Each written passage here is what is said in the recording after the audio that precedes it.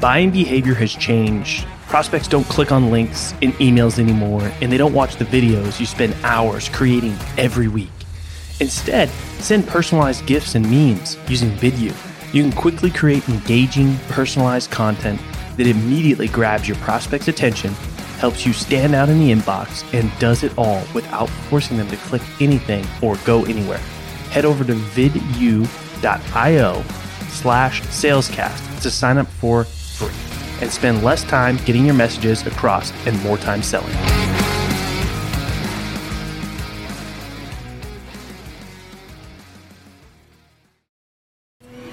Welcome to the Sales Hustle, the only no BS podcast where we bring you the real, raw, uncut experiences from sales change makers across various industries. The only place where you can get what you're looking for to up your sales game.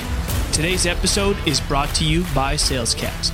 Salescast helps sales professionals transform the relationship building process and win their dream clients. I'm your host, Colin Mitchell. What is happening, sales hustlers? Welcome to another episode. I've got a guest that I'm excited to bring on today, and I'm going to be talking with Nancy Medoff, a global persuasion and influence expert who teaches professionals how to communicate their value when the stakes are high. Nancy, welcome to Sales Hustle. How you doing? I'm awesome. How are you? I'm awesome and caffeinated too, FYI. Highly caffeinated. I know. I could tell when we hopped on and started planning, you were like ready to go. You're like, I'm ready. Stop talking. Let's go. Hit record. Let's do it. So I know that we are going to have a ton of fun talking about some topics. But before we get into the good stuff, just give us the short version of your sales story. Sure. So I was in corporate sales for 30 years. I left about 4 years ago, I think, to start my own firm. And I do exactly what you just mentioned. I teach professionals how to communicate their value when the stakes are high. So as we know, that's a lot of selling. So it could be selling themselves, building their business, getting a higher salary, whatever the case may be. That's my life's work, and that's what I've been doing for the past 4 years or so.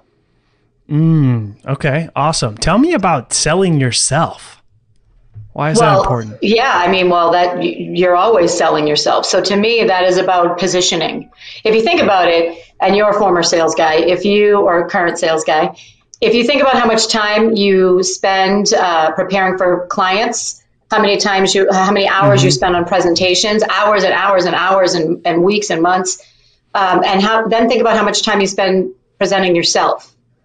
And whenever I ask people that in a keynote or in a training session, all the salespeople just kind of get this smirk on their face because they don't. I would spend hours and hire slide polishers and run my pitches by people and do all that kinds of stuff for my product, but never for myself. So my belief is that you should be doing that for yourself, and you should be doing it fairly often. Yeah, no, I totally agree. I recently interviewed Mark Hunter, and he said the most important person you ever sell is you. Exactly. And so most people don't realize that that is the most important person to sell, because mindset and confidence are so important. Like skill and everything else that you do, or if you don't have that, none of that other stuff matters.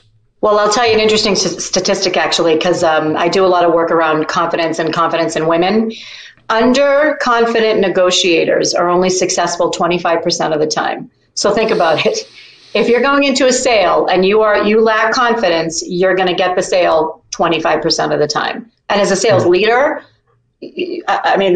that's horrific. So yes, and confidence is a skill. It can be learned. It can be improved upon. And yes, 100%, you got to work on yourself.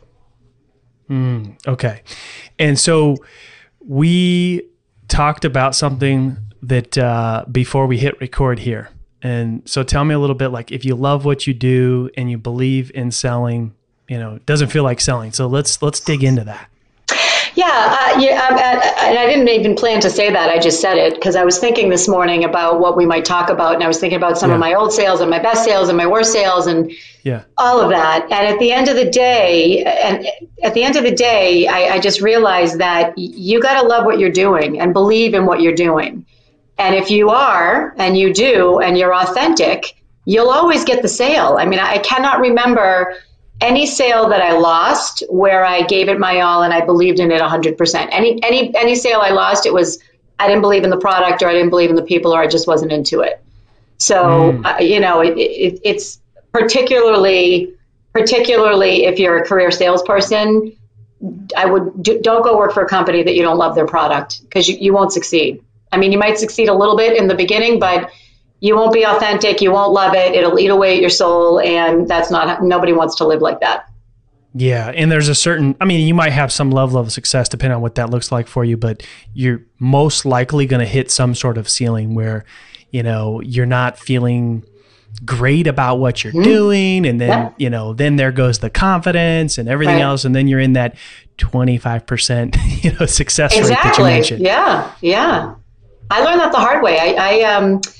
I left a company that I was with for many, many years and went to go work for another company. And I never loved what we were selling. I never loved how we sold it. And I led a team and just didn't love what we were doing. And it was horrific. I finally just came home one day and said, I can't do this anymore. And I resigned the next day. I couldn't do it. On the flip side, sorry, go ahead. Yeah. There's definitely people that sit on different sides of the fence with this topic. I know that for sure. There's some people that think this is not important, doesn't matter. But what would you say to the folks that maybe are in that camp? Why does this matter so much? I would say they're full of shit and they're selling their soul. So if you want to some people might be okay with. And that's fine. And that's great. If you want to live a life where you are authentic only at home, or authentic never, or, chasing the dollar and you have your jet and your Bentley or whatever it is, that anybody can make money. Anybody can make money. I would argue that you can make money doing what you love. So why not do that? Yeah. And I know this firsthand experience. My first sales job, I didn't love what I was doing. Didn't love the team that I was, with. I wouldn't even call it training. It was a very commission breath script, treat people very transactionally, close them, change the subject, close them again. If you don't close them, get a commitment or you suck. It was like that sort of environment. But it was my first job. I was young. I learned some good habits too, like good old fashioned, just hard work, hitting the phones, dealing with, a lot of no's. There's a lot of good things that I learned in that experience, but it only took me so far until I really didn't feel great about what I was doing. And things changed for me when I really started to put people first and not treat them so transactionally. And even then, I didn't totally love what I was selling, but I feel good about what I was doing. So I would say if you didn't love what you were selling, you probably left, right? I mean, absolutely. Right. Absolutely. Right. Yeah. Right. So now, now I love what I do. And you're right. It doesn't feel like selling. Selling is more like serving, like helping people, and it feels good and it's much more fulfilling and it's much more sustainable. And there's no cap, there's no ceiling, there's no limit to what you can do. Right. And people want to be around that kind of energy. If you love what you do, you have that energy. And I'm not talking about your colors and your chakras and all that stuff. I'm just talking about your general energy. If you love what you're doing, you're going to be excited about it, and other people want to come along with you. So it's just I just really believe that. People know when you believe in what you do and you're passionate about it, and you have a certain level of confidence that you can't fake. Agreed. Totally agree. Yeah. All right. So I want to talk a little bit. You have a book coming out. I do. Tell us about the book. You want me to? Okay, I'll talk about it. Yeah, just full on shameless plug. What can people expect in the book?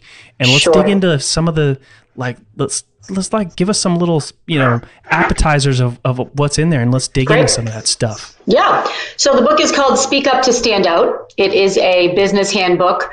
It's geared for women, but men obviously can read it and would benefit from it. But it's for people who want to get and keep their seat at the table. So for the past 4 or 5 years, my training has really focused on persuasion and how to be more persuasive in your communication. There are 3 principles of persuasion that I cover in the book, and I'm happy to talk about them in a second right here. So I talk about how to speak up, how to stand out, and then particularly for women, how to step up and how to get your seat at the table rather than, sit in the background and commiserate with other women about how you don't have a seat at the table. So I think you need to go out and get it. That's a bold statement. It is a bold statement, and it's a bold statement that comes, it doesn't sound like it, but it comes from a place of love. I've trained women all over the world. Last week was International Women's Week. I spoke with women in Bahrain, Boston, Sydney, locally, all over the world. I spoke with women, and the message was the same, that there is a wave. The wave is here. And I believe that right now, the time has never been better to be a woman in business, and that women need to ride the wave and start walking through the doors that are being opened for them. 100%. Wow, okay. And this book helps them. So it is bold, but you're the right person, and with your experience, you have the permission to say something like that. Well, I would hope so, because I said it. So I hope I do. And it's actually interesting, Colin, because that was a shift. Up until probably, I don't know, maybe a few months ago, I was just pro-female. Let's get women a seat at the table. Let's shorten the gender wage gap. Why are there only 7% of female CEOs in Fortune 100 companies? The whole thing, which is very, very important, and it is a very real problem. It's only been over the past few months that I've really been listening to some other women that I've been speaking with, either on panels with or interacting with, and I keep hearing them go backwards. And what we are not doing ourselves any favor as women by looking backwards. We have to look forward. And I think about all the male sponsors that I've had and the males that have helped me in my career. And, I have a friend I just helped interview, and she just got promoted two levels up in a big corporation. And it was a male executive who came to her and said, you can do this job. You need to go for this job. So I think we need to stop bashing the men and really start moving forward and walking through the doors. Awesome. So I love all of that, and I want to get into the topics in the book a little bit. But before you mentioned something about persuasion. And I know there's people that think, persuasion's a bad thing, or why would you want to do that? So tell us how persuasion is not a bad thing, and how it can be used, and why it's important. Well, this is a sales podcast, and selling is persuasion, right? Selling is influence, and you persuade people all day, every day. It's not a bad thing.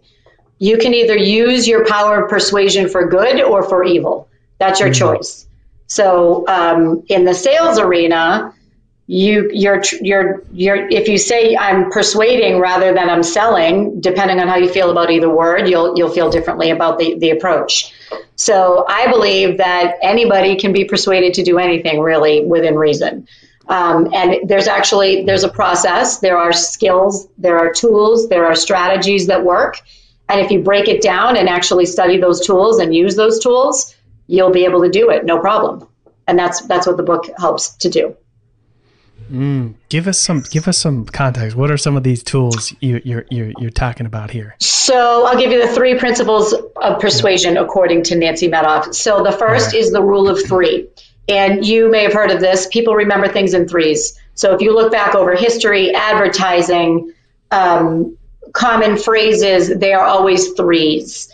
And when I train people on this, I often pull out some really old advertisements of the Rice Krispie treats, Snap, Crackle, Pop. It doesn't matter who I am presenting to. Everybody knows who that is. Snap, Crackle, Pop. What they don't know is that logo is 100 years old, almost 100 years old. So 100 years later, everybody knows who Snap, Crackle, Pop is. And I really hope you know who they are, or my point will be moot. But they are the little Rice Krispie treats that are part of the program. So Rice Krispie didn't say, let's do Snap, Crackle, Pop, and Ping. And they didn't say, let's do Snap and Crackle. They said Snap, Crackle, Pop, because there's an adult retention learning theory that people remember things in 3s.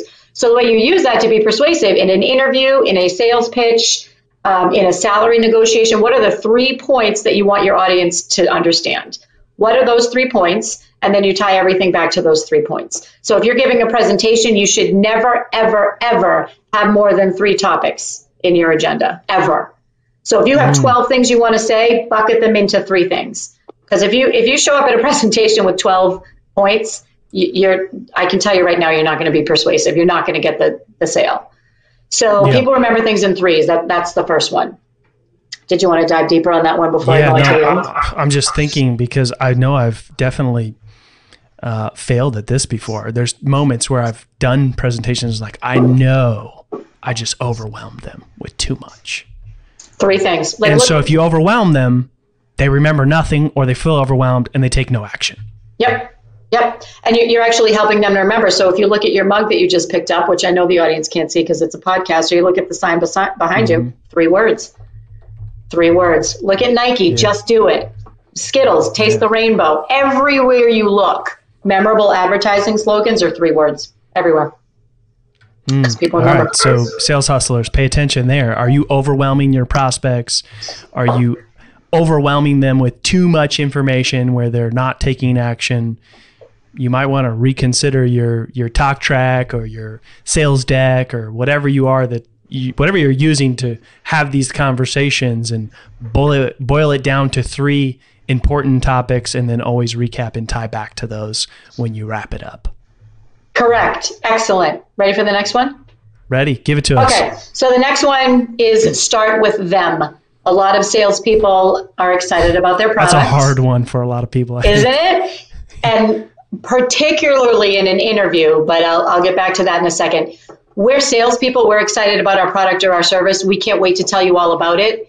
That is the probably most fatal mistake in a sale, which the good salespeople know that already, or the successful salespeople know that already. In an interview environment, when you're talking about what you bring to the position, just think about either the interviewer, the team, or the organization, and try to tie it back to the team.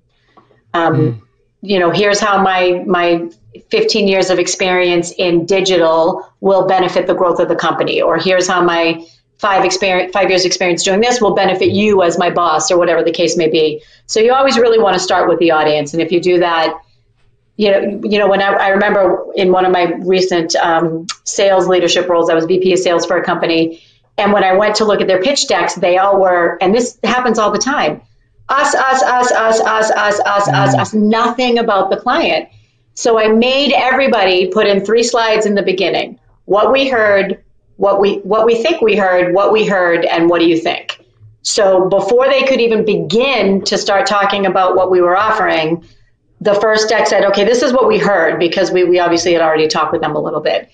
And it was like pulling teeth, but every time I said, you guys, you have to put this in here, because you have to at least acknowledge that you heard them and that you know what's top of mind for your client. Yeah, and I think the reason that's hard for a lot of sellers is because it's not templated. Like, it's different. It changes, right? Like, it requires some extra work, but like, sales is not supposed to be easy. Like, if you want the big wins, you got to put the work in. And so it's so important to, like you're saying, Nancy, is to make the conversation about them.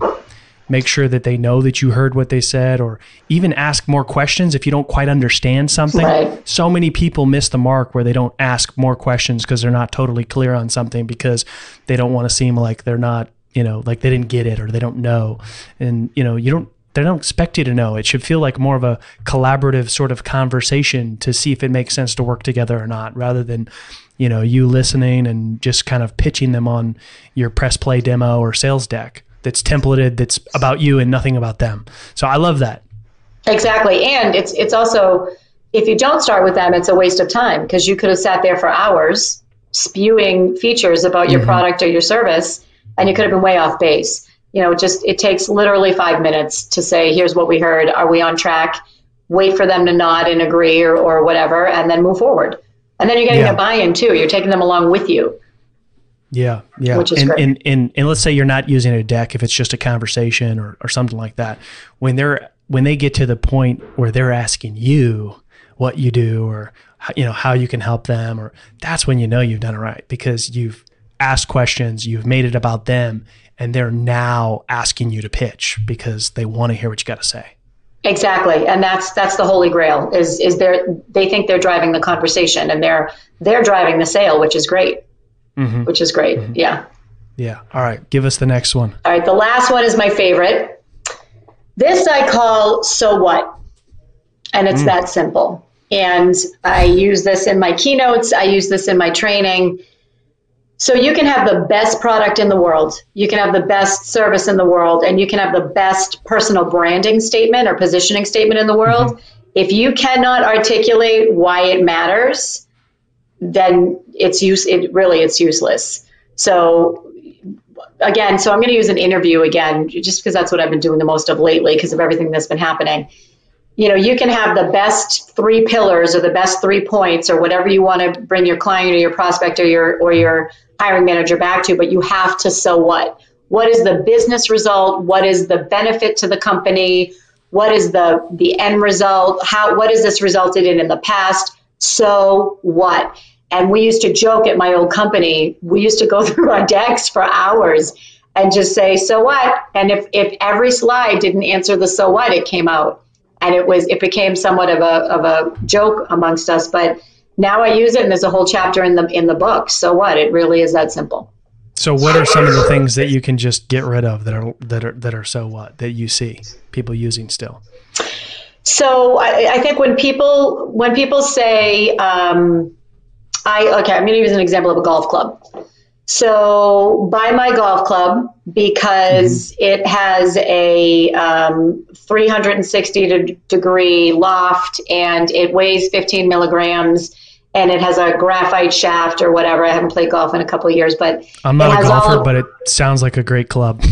Sounds like a great club. What? Are you going to buy it, or are you going to say, or are you going to buy a club that says, buy our club, you'll golf like a badass, you'll nail every drive, you'll come within, however many feet of the pin, and you'll look like this, with an ad of somebody looking like a badass on the golf course. Right. So Sales Hustlers, the difference there in the golf club is the first description of the same club, right, is talking about the features and benefits. The second is talking about the result of what the club can give you or how it can make you feel. Yes. The so what is the result. Yeah. That's a better way to say it. Yeah. Yeah. The outcome. Yes. Which in sales which is all they care about. Exactly. They don't care about what feature benefit you have. They care about, what are you going to do for me? It's interesting. I just 5 minutes ago, I got an email. I get a lot of emails, as I'm sure everybody does, soliciting to work, to do whatever, soliciting. And usually they just get deleted, delete, get them on LinkedIn, get them on the email. And this one was actually really good because he made a connection to me. He talked a little bit about his product, and then boom, the third bullet was, we did this, and this, and we can do it for you. What's a good time for you to work, to talk? I actually might call them, and I've never done that because he nailed it.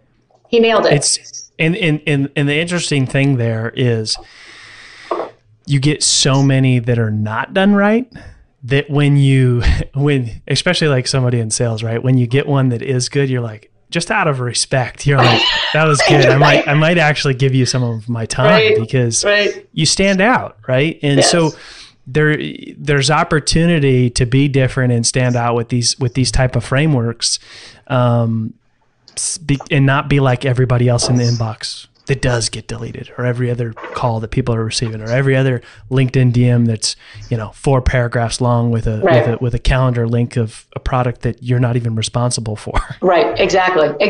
And I'm going to call them. I'll let you know how they make out. I'm curious. What do they solve? What piqued your interest? So it's actually it's a marketing / brand building organization. So I'll give you the example. I posted something on LinkedIn, I don't know, yesterday. And he said, I really liked what you posted. It was an article I wrote called Say This, Not That. It's about how sometimes women in particular, but men as well, will self-sabotage themselves at work by how they say things and what they say. So it was just a quick little say this, say that. He said, I really liked it. I bet your clients love it. I'm impressed with your business, and I really think that you could scale it. And he's right. And I'm looking to scale it. And then he gave me these examples and testimonials, and I clicked all the way through. And I never do that. So it was a marketing company that, who knows? Yeah. And another thing too, is it's short and sweet to the point, right? Busy people don't have, if it looks like it's going to take too much time to read your message, forget it. It's in the trash, in the spam box. You've ruined your credibility, no trust. Your rapport's gone. Good luck. Right. When I first started my sales consulting firm, I had a little email template response when people used to solicit me, and it said, "Thank you so much for your note. Unfortunately, I'm not really in the market for what you're selling, but I'd be happy to work with you on your sales approach, and perhaps you can find some increased closure, blah blah blah blah blah." So I would send it back, and then it was funny. Like a handful of people would keep responding to it, and I said, "They're not even reading this." They would say, Well, can we talk? And they just weren't even responding to it. So it was just mass prospecting, mass email prospecting. And I used to get a chuckle out of it, but then I got just a little too busy to do that anymore. But it was fun. It was fun while I did it. Yeah. The thing I love about that example is so many people get really caught up and hung up on like trying to be over personalized with the email. Right. And there's kind of an argument of like, there's some relevance there for you, which is why it piqued your interest, but there wasn't like a super need to go into like doing a bunch of research on you and going in deep about the post and giving his thoughts. It called something out that caught your attention and it resonated with you because of the relevance, which has now motivated you to take action. It did. And that doesn't happen very often. So we'll see how he makes out. Yeah. Now let's see if he can actually drive it home or maybe needs your help. Right. Yeah. Either way, it's a win for you. Exactly. Yeah. All right. So when is the book coming out? So the book is coming out probably early May. I'd like it to come out in time for Mother's Day and graduation. And right now it's on Amazon. I have pre-sale right now on Amazon for the Kindle version, but there's going to be a soft cover and a hardcover. And again, it's going to be called Speak Up to Stand Out. It's really just it's a handbook for women who want to get and keep a seat at the table. But there's a lot of really great persuasion and branding and just general business communication skills in there, which I think anybody would benefit from. Yeah. And you said it's good for men too, even just to kind of, there's things they could learn in there and also kind of get that perspective as well, right? Yeah, absolutely. It's really just, it's how to be more persuasive and how to communicate more persuasively. That's really at the end of the day what it's all about. All right. And is there going to be an audiobook? Because I'm an audiobook guy. It's interesting. I think there is.